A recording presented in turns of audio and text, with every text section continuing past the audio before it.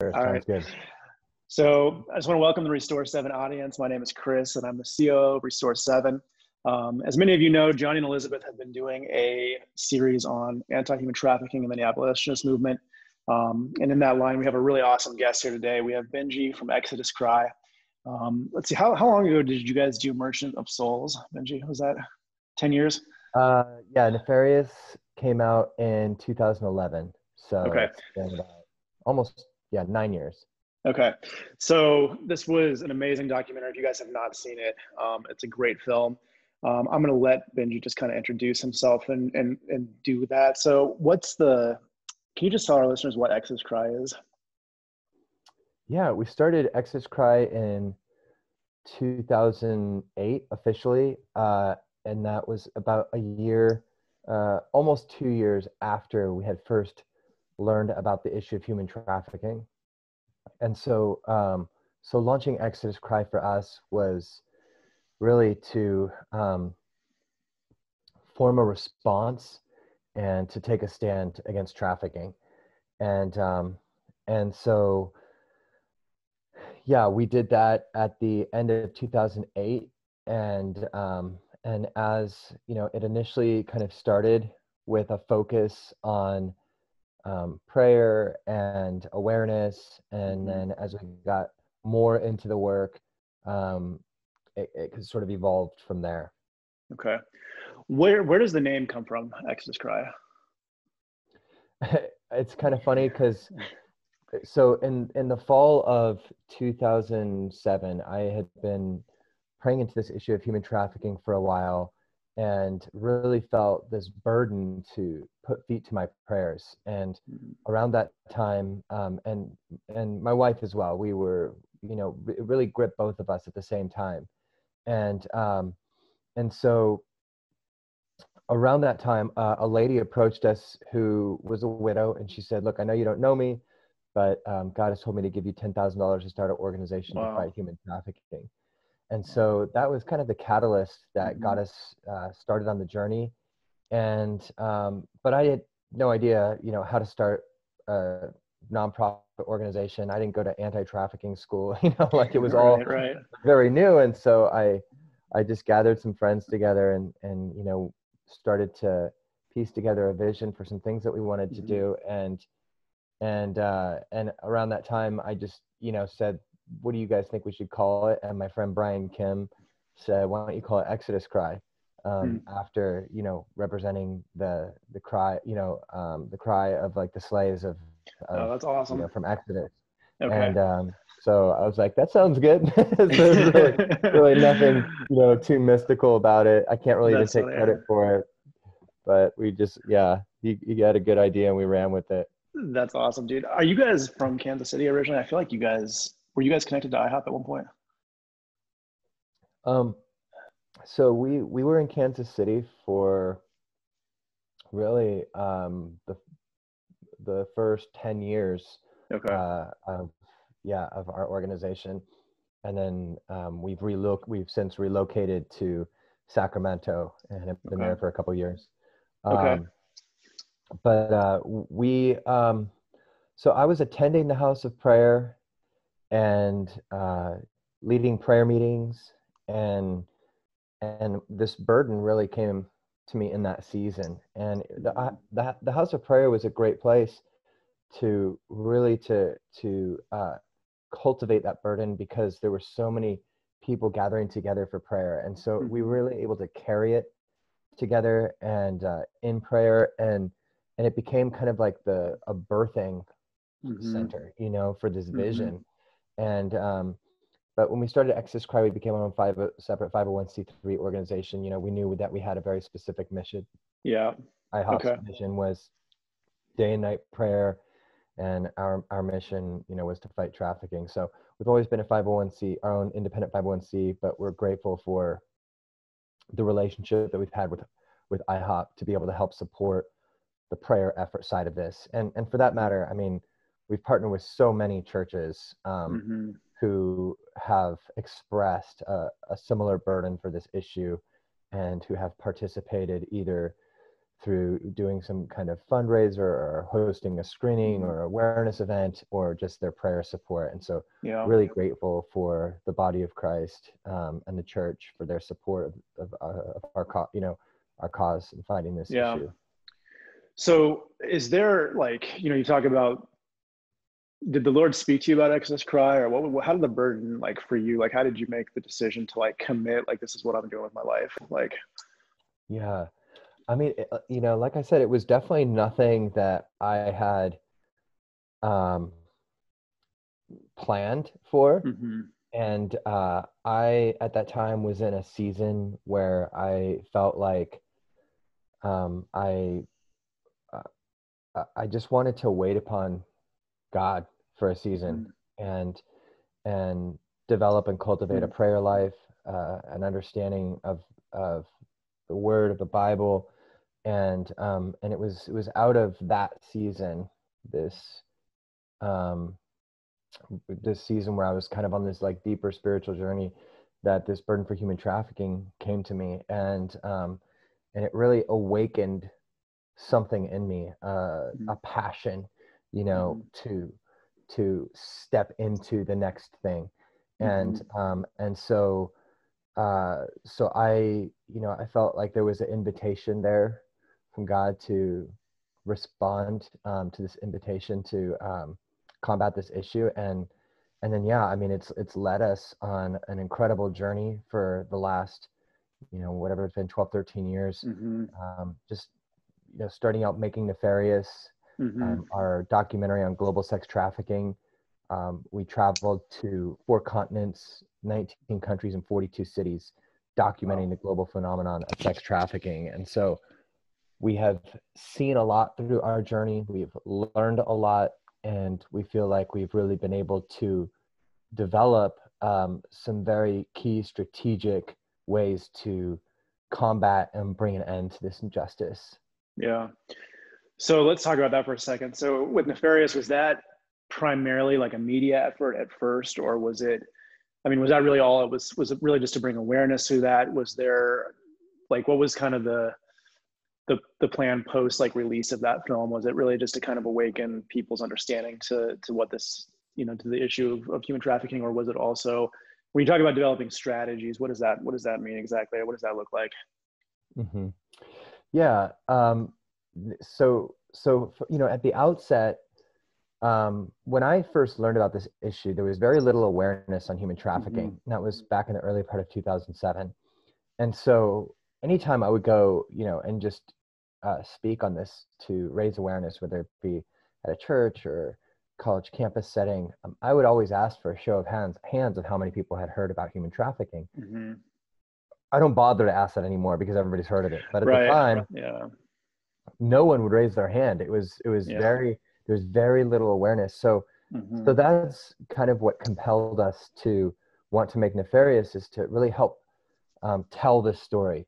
But for us to be able to tell the story clear, we had to understand it. And so that's why it was, I look at it as my seminary. It was like a real process of traveling the world, investigating this issue, talking to survivors, people trapped in the sex industry, traffickers, government officials, law enforcement, psychologists, and really trying to assimilate an understanding. And so that was kind of our seminary. And but what we saw happen after we released Nefarious is that it helped to inspire a movement of people to rise up and respond to the crisis. And that looks like many different things for many different people. But to this day, we still get testimonies from people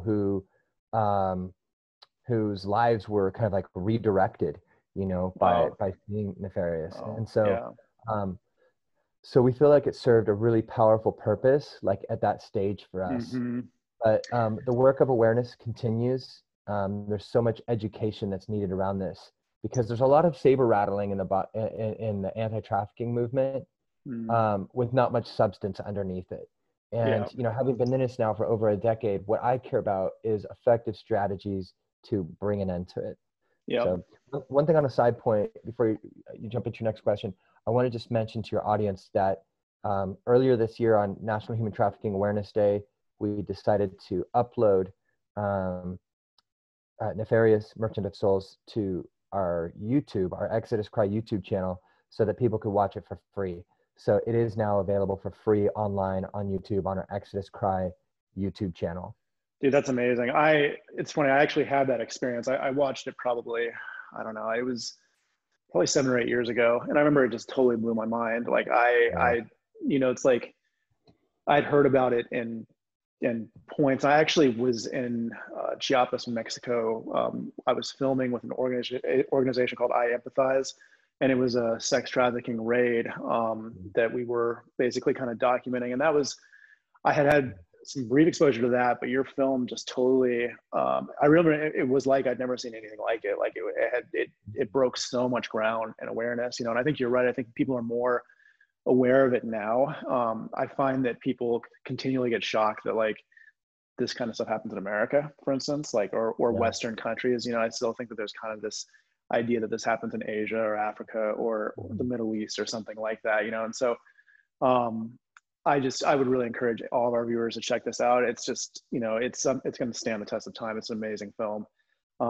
So let's talk about, switch gears real quick. Let's talk about porn, because I know that this has kind of been like a new frontier for you guys. I don't know how new, but it's been something that you guys have been really, I think that you guys are doing a lot of work around this. So you guys recently partnered with Trafficking Hub. Like, can you tell our audience what Trafficking Hub is? Yeah. So the Trafficking Hub campaign is something that we started earlier this year. My colleague, Lila Micklethwait, who is our director of abolition for Exodus Cry, spearheaded a campaign to hold Pornhub accountable for enabling and profiting from videos of real abuse, torture, sex trafficking, and other criminal activities. And that this campaign to hold Pornhub accountable, which is the largest porn website in the world, has been, it's gone viral. It's been very effective in terms of galvanizing a movement of people who are joining their voices together from across political views, religious views. People from 192 countries have come together to sign this petition that we created with now well over 2 million signatures. Wow. And to hold them accountable. So go ahead, jump in. No. Well, it's really, really, I love it. Yeah. It's the way that we look at it is like, all these things are interconnected in the sex industry, and pornography is the marketing of prostitution. It's filmed prostitution, and Pornhub has assimilated, Pornhub, along with their parent company MindGeek, has assimilated the vast preponderance of content that is out there. They have amassed all of this content into one site. Lila has run some of the numbers on it. It's staggering, the amount of pornography that's on the site. And then they have 42 billion site visits per year. So they are, the way that we view them is like a pipeline pumping raw sewage into the earth. Totally. And, somebody had to swim upstream, so to speak, and cut it off at the source.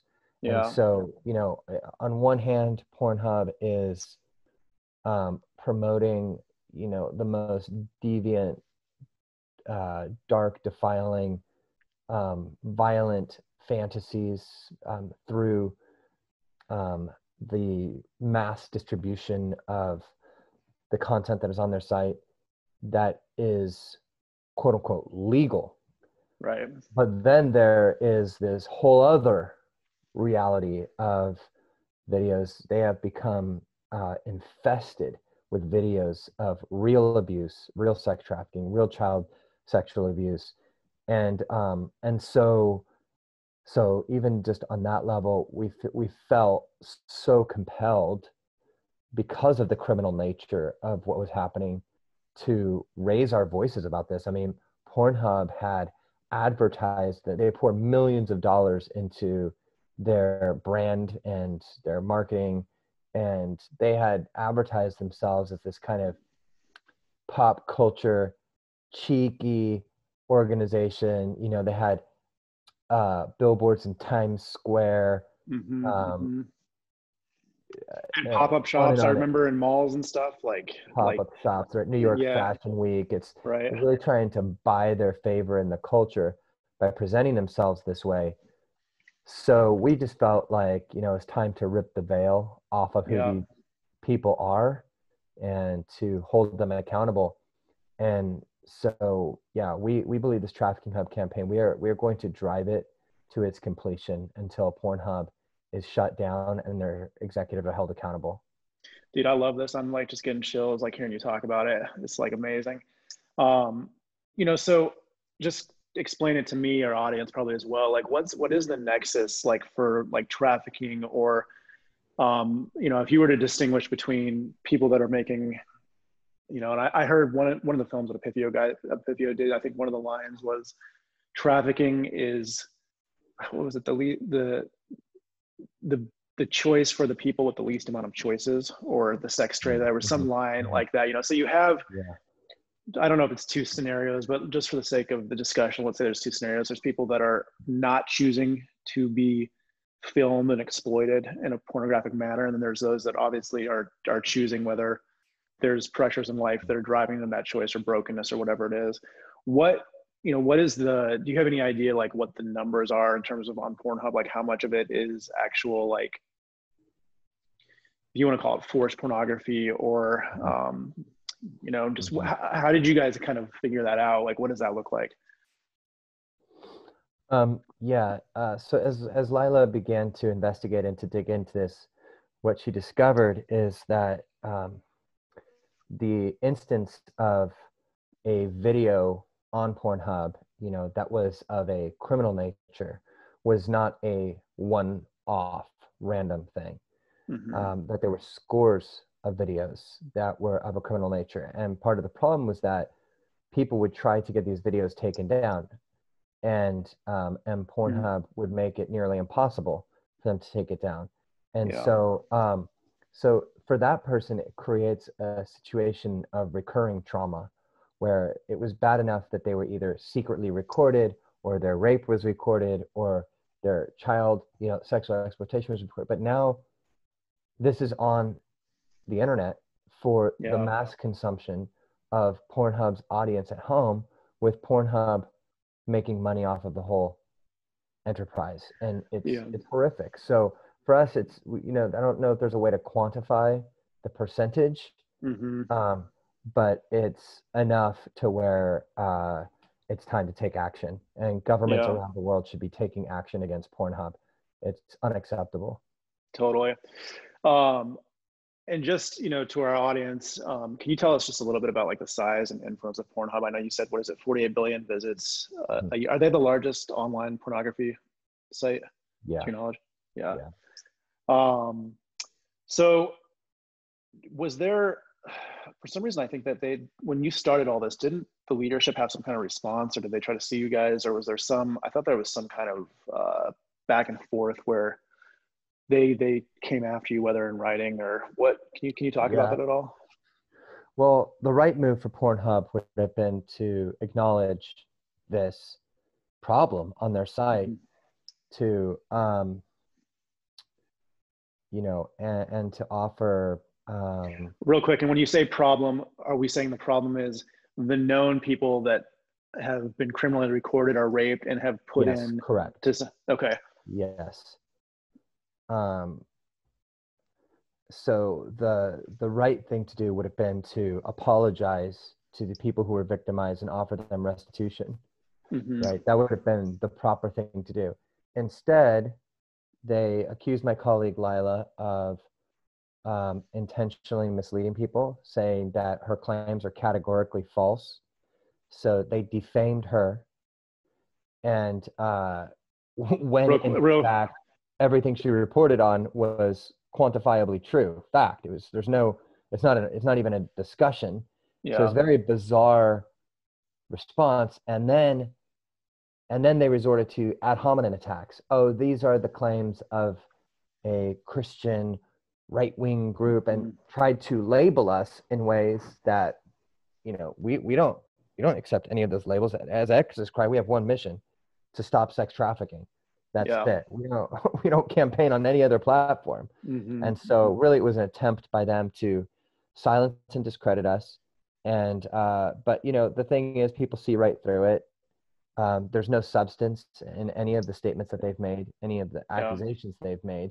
They are standing on a pile of criminal content that they have profited from, and they know their day of reckoning is coming. And so I think they're scared. I think this massive multi-billion-dollar company that has made a fortune profiting off of the exploitation of other people are now terrified that their day of reckoning is coming, just like it came for the executives of Backpage. Yeah. Interesting. Okay. So who actually owns Pornhub? Was it a media group that you mentioned, or is it individuals, or is it like? There's a company called MindGeek. Okay. And as we have investigated MindGeek, come to find out that the names listed as their executives are not even real people. So it's a very shadowy company, and the government needs to investigate them and find out what's really going on with this company. We've released a series of blog posts along these lines, and those can be seen at exoduscry.com. People can read up all on this campaign. Awesome. So to that end, do you guys have any like tangible support in the government right now? Have you had any kind of responses that 2 million signatures, that's a good amount of like activity on that. Has that galvanized any response for you guys? I think because it's an election year, that people, and because of COVID, that setting up meetings has been challenging.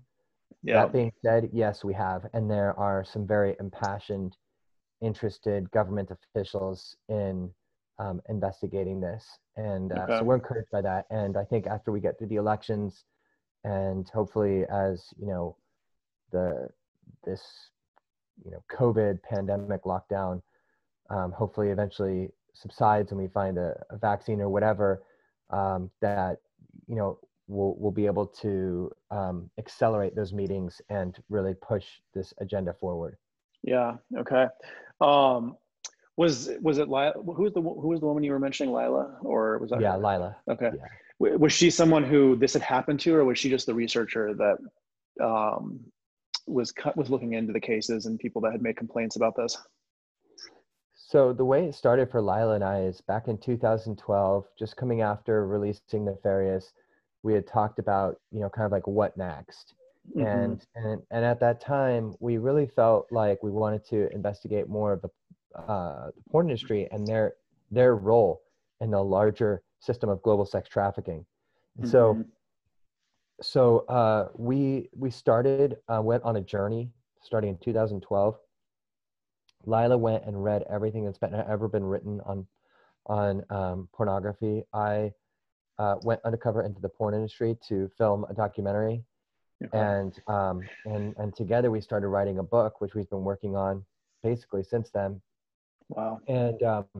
And so we're getting ready to release several documentaries on this subject, a book on this subject, and really bring a whole new wave of awareness to the public about what is going on inside the world of pornography from a human rights standpoint, how this is being created from a public health standpoint, its impact on consumers, and from a distribution standpoint, what are these massive distributors of pornography up to? And so clearly it's very shady. There's again, like I said, we've written extensively on this, exposing the criminal nature of what they're doing. Yeah. Okay. That's really interesting. So just let's talk about the consumer side of this. How do we even quantify what this is doing to the men, and now women as well? But, how does this, like, how do we even quantify this as a culture and as a society? Yeah, part of the problem of pornography is that in our media saturated world where everyone has access to devices now, no one is safe from it. And so, Mm-hmm. regardless of age, so pornography really is a predatory, uh, it's a predatory entity that Interesting. trespasses into the lives of, you know, even young children, exposing them to the Mm-hmm. most hardcore, graphic, brutal depictions of sex that set their sexual template and and have lifelong devastating implications for them. Pornhub, for example, does not require any age verification to get onto Mm-hmm. their site. Um, all that has to be done is scroll over an image before it auto plays, so you don't even have to click on something. And so it's, you know, the amount of children that are unwittingly and inadvertently ending up on these porn sites. Another thing they do is use children's characters to lure children. So Baby Yoda, Elsa, things like that, and then put them in this pornographic context. And and so part of the problem of pornography today, and what Pornhub has been a leader of, is exposing young children to these violent depictions of sexuality. So Yeah. pornography has become the main educator for children about sex in our world. And what they're learning is a very violent, deviant um, form of sexuality. Mm-hmm. And it's scary. It's scary to think about the implications that that has for women. Yeah, definitely. And I feel like, you know, I feel like it's a vicious cycle because it creates, like, you know, what you're saying, basically the perception or the idea of, you know, and you see a lot of what I feel like, you know, just this rape culture and hyper violence and just these ways that I think it's really tuning men's brains to think a certain way about sexuality, which is horrible for, you know, the future relationships they have with their current relationships. I feel like there's, so when I think about like the consumer side of this, you know, it's like with something like McDonald's. Is McDonald's to blame, or is the fact that like there's 30 million people that will spend money to eat at McDonald's knowing that it's like a horrible thing for them to blame? Like, it's like, how do we help men? Do you, like, you know, from your research and from like, what does it look like to help and restore a man, you know, and who's dealing with this or who's in this generation, trying to walk through this? Yeah, totally. It is a supply and demand issue. And that's why so much of our work at Exodus Cry is focused on the demand and really trying to curb demand. And I think, you know, that has to be a multi-tiered effort. I think we need laws that have stronger accountability for men who Mm-hmm. go out and rent women's bodies. I think, you know, like following suit after what Sweden did by passing the Nordic model that criminalizes the purchase of sex with a felony level offense, so Mm-hmm. that men understand the severity of the damage that they are contributing to by essentially paying to masturbate inside of another person's body. Yeah. And that law is very effective at communicating a woman's value, a woman's worth, and the violation that happens to her when she is paid for. And so so I think that we need better laws in that regard. The other thing is that, you know, I think just right now, because of how saturated our world is with media and stories, that we have to be more intentional than we have ever been about, um, you know, having educating our young boys Mm-hmm. with age appropriate information about Yeah. what it means to be a male, to be masculine, to be a Mm-hmm. man, Totally. what it means to be a sexual being, Yeah. and to instill in them from an early age a framework and an understanding and a lens through which to view the world and to view themselves and to view women. And so I think we need to reclaim our understanding of manhood from the toxic pornographic culture and instill in our boys a value for love, for empathy, for compassion, for sensitivity, for vulnerability.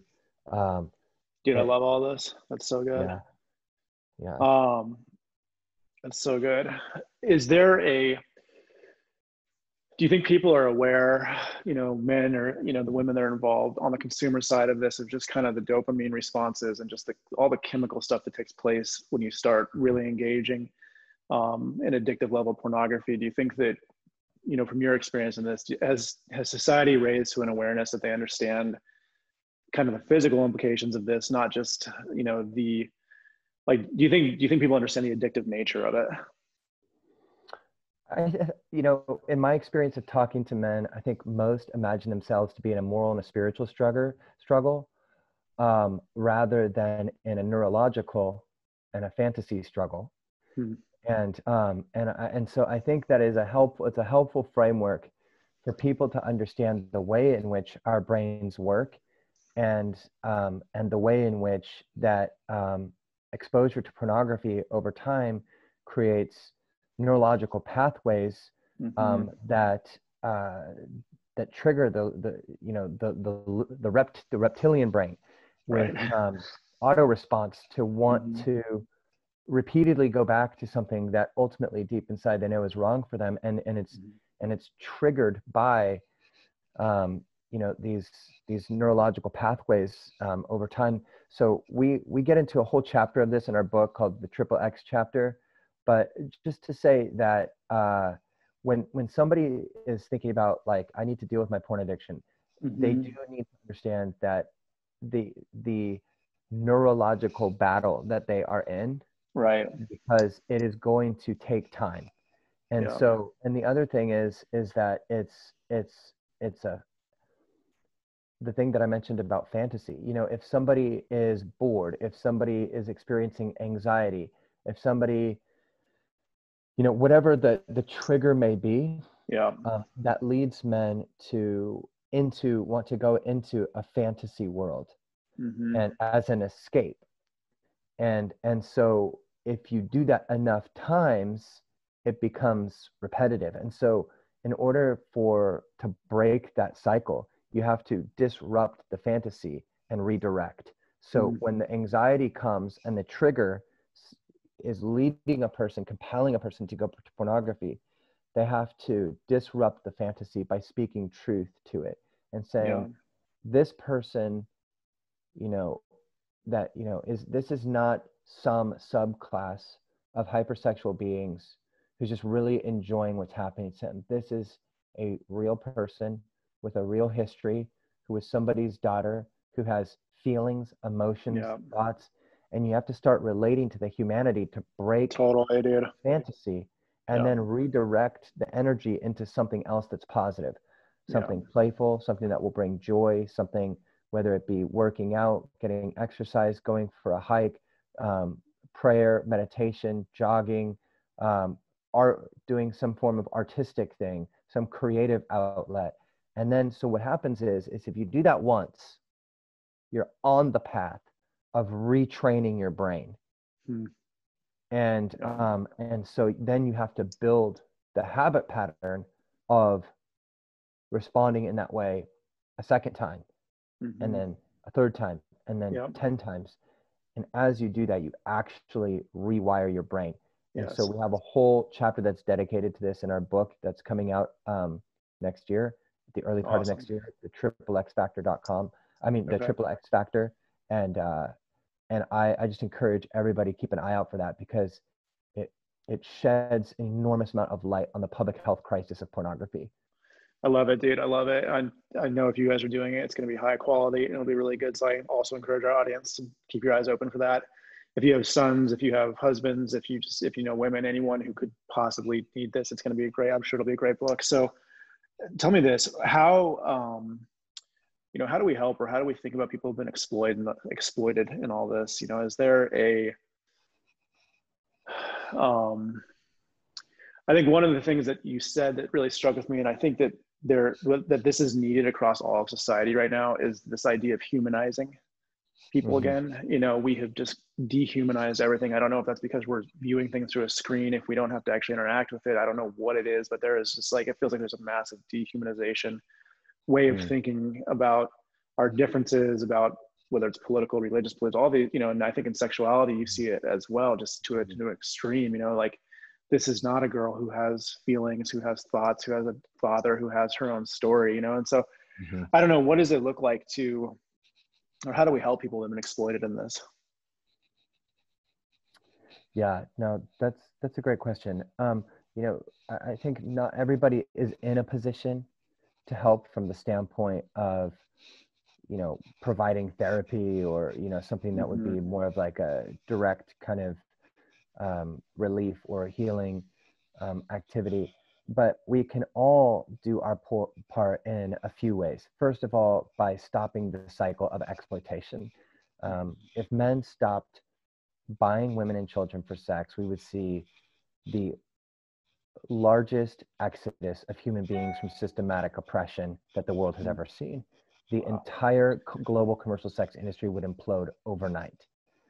In the same way, if men stopped consuming technologized prostitution via pornography, we would also see a massive implosion because it's a supply and demand thing.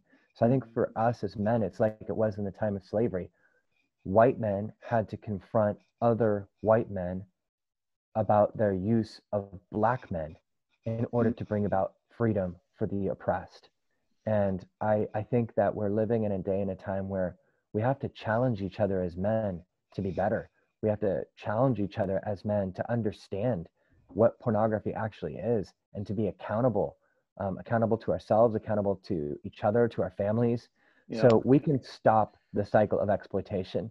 Then we can take the money that we use to pay for pornography or whatever it is, and we can start contributing some of that towards organizations that are on the front lines helping to make a difference in this. Yeah. So that's the second thing that we can do. The third thing that we can do is we can all be a part of sharing this message. And so, we created a short animated video that helps tell the story of what's going on with Pornhub. That reached over 30 million people. It was viewed 30 million times across social platforms because so many people were passionate about sharing it.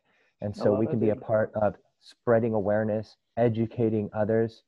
Like Louis, I can't pronounce his last name, but he directed a movie called The Cove. He said, you're either an activist or an inactivist.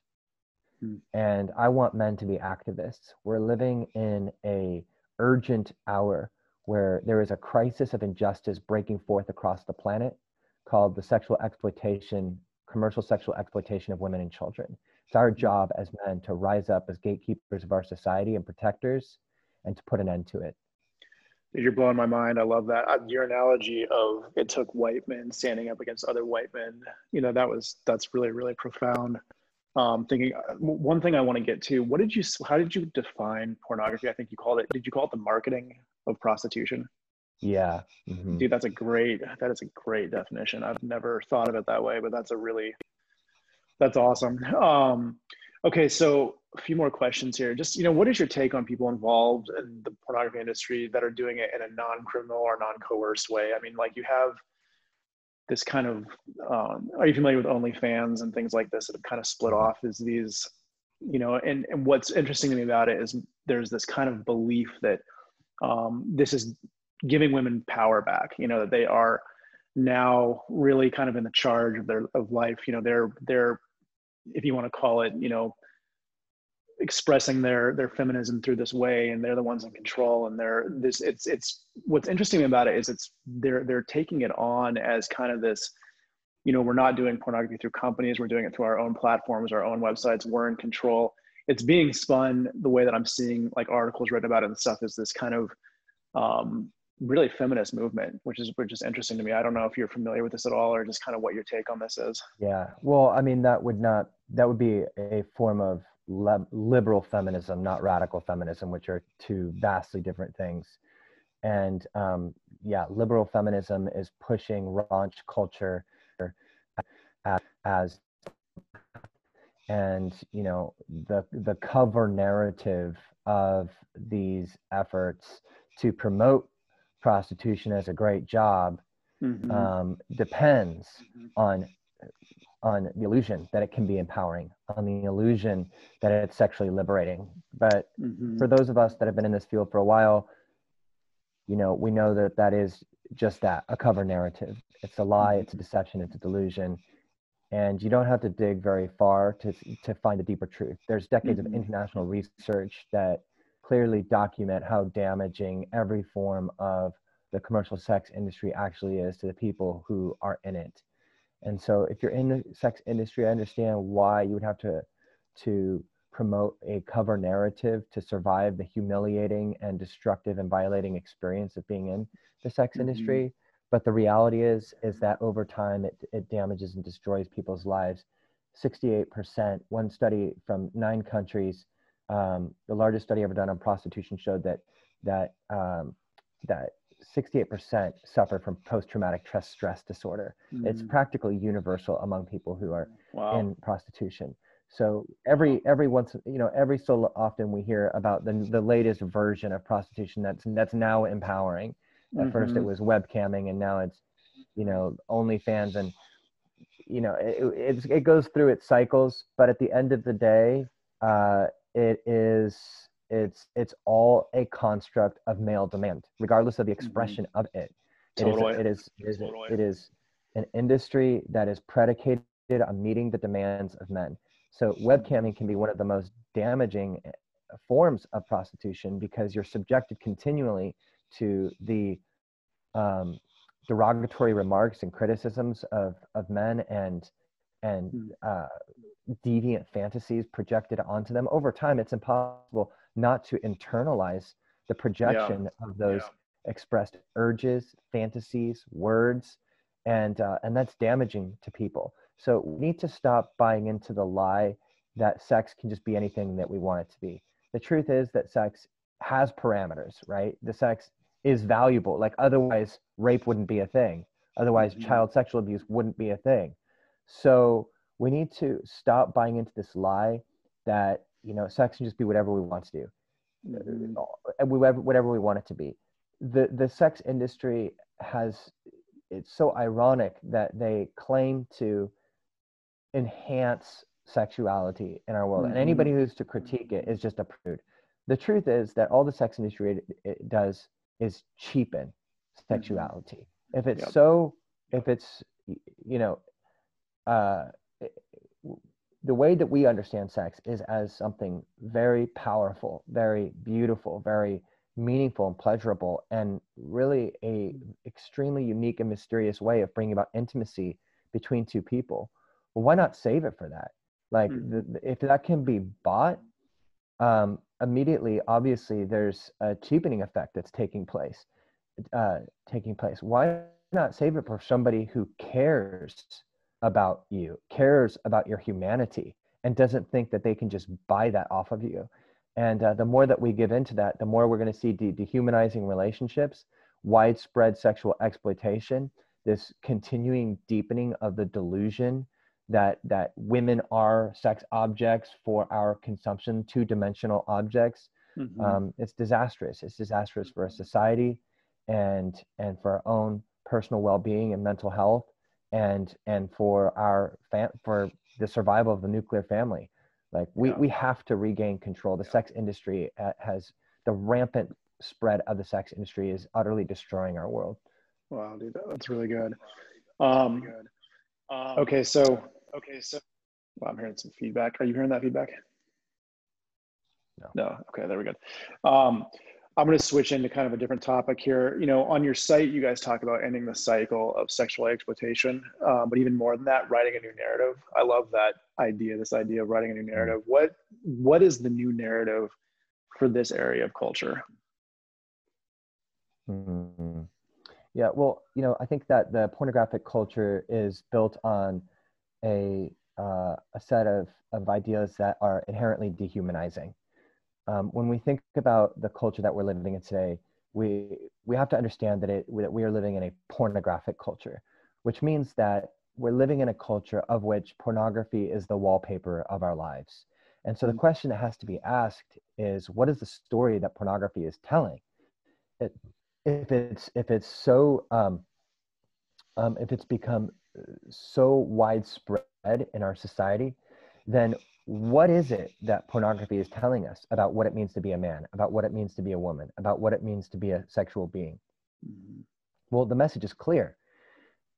The porn culture is casting men as sexual predators, casting women as sexual objects, and casting sex as a meaningless recreational act or as a vehicle for abuse. The pornographic culture is, weaponizing the male sexuality in a way that is deepening the divide between men and women, and causing this deepening wound between us. And I have so much to say about the porn culture and its impact on us. But as social beings, we grow up internalizing those stories in the construction of our identity, worldviews, value, the way we see ourselves and others in relationships, and it's devastating. So for us, we feel like we're at a moment where we have to reclaim our own story from the porn culture. We have to reject and renounce the lies that this is who we are, that this is all that we are, and we have to reclaim the truth that as human beings, that fundamentally what qualifies us apart from all other creatures is the love and the empathy and the intelligence and capacity to operate out of that love and empathy to enhance and nourish healthy, intimate relationships and that support family. I mean, the things that we're seeing humans do to each other, we do not even see in the animal kingdom. It is evil. And so we want to reclaim our identity from the porn culture as loving and compassionate people with a capacity for deep and meaningful, healthy, nurturing relationships that aren't cannibalistic in nature. And so I think that's really powerful. That's so good. So practically speaking, and I think we've hit on this in different ways, but what does it look like to shift culture when we think about ending human trafficking, when we think about ending pornography? Are there any practical ways that we can think about shifting culture in regards to human trafficking and ending pornography? Well, right now, the way the battle lines are being drawn up across the nations, when you look out across the landscape of the nations, is really centered around this issue of what the pro-sex work movement is trying to promote and advance versus what the abolition movement is contending for. And so the pro-sex work movement is promoting this cover narrative about the sex industry that says this is a system of empowerment, this is a system of sexual liberation, this is a human right, and it advertises and promotes itself as something so appealing and progressive for humanity. Yes. And this is not unlike what the pro-slavery movement did in the 1800s. Wow. The pro-slavery movement had a cover narrative about, slavery being a good institution, that life in the West Indies and Americas was better than it was in the harsh conditions of Africa, and that the slaves that were brought over on these ships would enjoy every delicacy and were given, the best perfumes, and they built this cover narrative to promote slavery as a good institution. And this was coming from high-level church leaders, government officials, and it was throughout our society. So William Wilberforce investigated slavery at that time and discovered the deeper truth that this cover narrative was built on a house of cards, that it was a bunch of lies, that it was a deception and delusion, that really slavery was about protecting free labor, and to cause the economy to thrive. And people's self-protecting nature allowed it to continue for hundreds of years. Well, Wilberforce realized that if we are going to put an end to this, we have to shift the locus of thought and the mass consciousness of society before we can think about passing new laws. And he spent 46 years campaigning to shift mindsets and to displace this cover narrative with the deeper truth in order to pave the way and open the doors for abolition legislation. And that's what he did. So I think he was a great model and example and laid forth the blueprint for us today that we can follow in terms of shifting mindsets to pave the way for the changing of laws. So we think about, this cover narrative that's being promoted. I think that it's important for us to address these lies. And, what we as abolitionists say is that, no, this isn't an empowering, sexually liberating industry. It's an industry of gender inequality, violence, and exploitation. And that is quantified again by, untold amounts of research that have gone into it. And so I think that what we need and what we have the opportunity to be a part of in our generation is to shift the locus of thought and the mass consciousness of society regarding prostitution for the first time in our history. It was like when Victor Hugo said, we say that slavery has vanished from European civilization, but this is not true. Slavery still exists, but now it applies only to women, and its name is prostitution. Wow. And what he was putting his finger on is this idea that men had given up their entitlement to subjugate, oppress, and exploit other men through the system of slavery. But they had not given up their entitlement to subjugate, oppress, and exploit women through the system of prostitution. It's time for us to change that.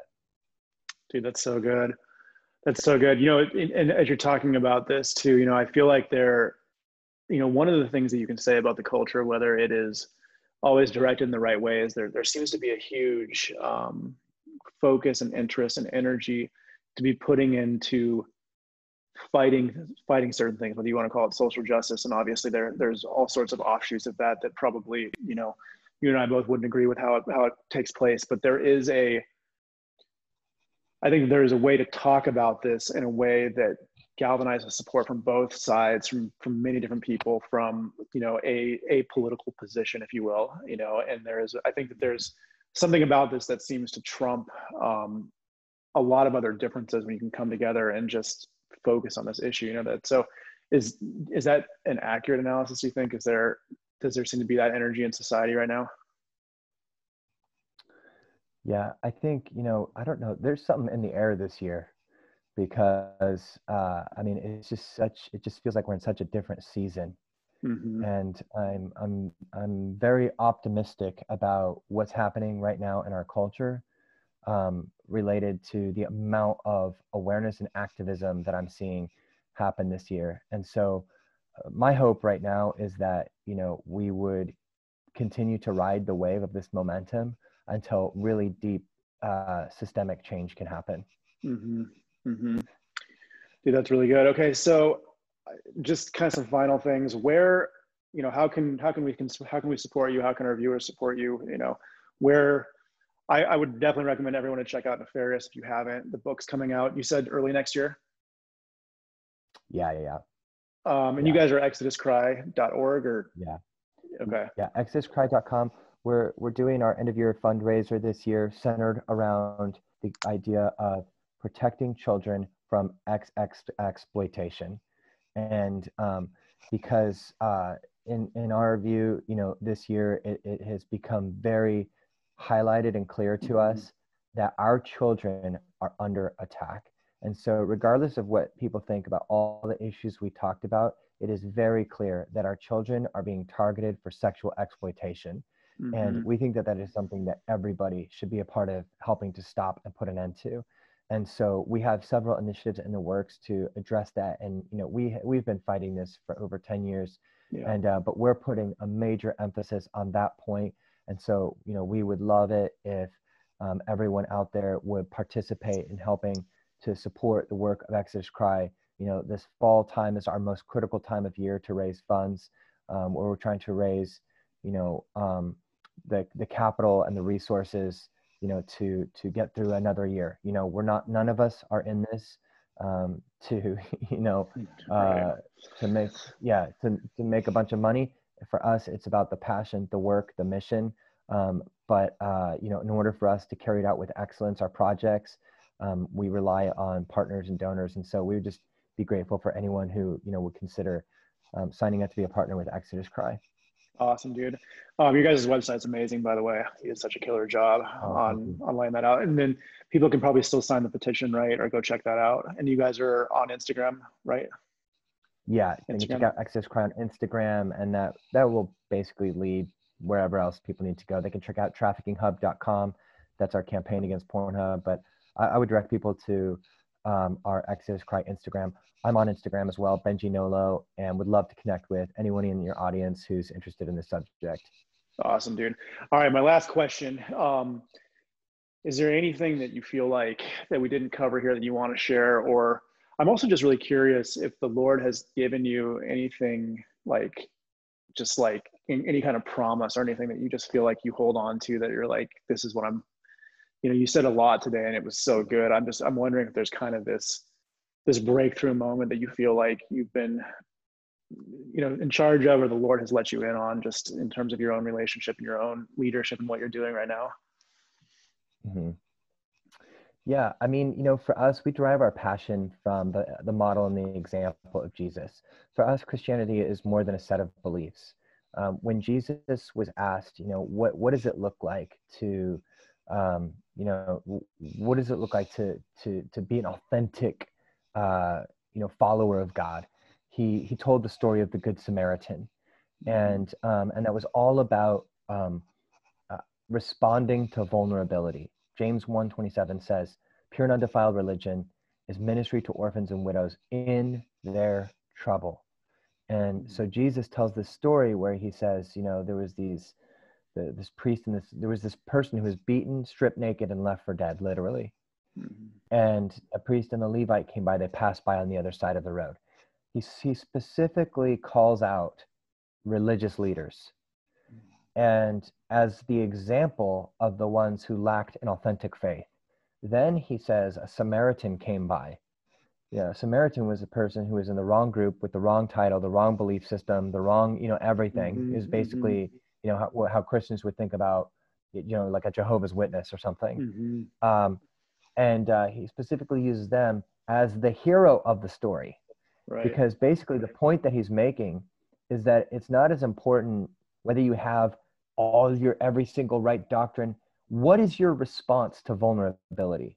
Of course, we always want to see good doctrine, good theology, but what is your response to vulnerability? Because many people hide behind their theology and hide behind their notion of being saved as a way to insulate themselves from the real world responsibility that we have to address vulnerability in the world and the threat that is faced by orphans, widows, young children, vulnerable populations and demographics throughout our world. There's no more vulnerable population of people in our world today than those who are trapped inside the commercial sex industry.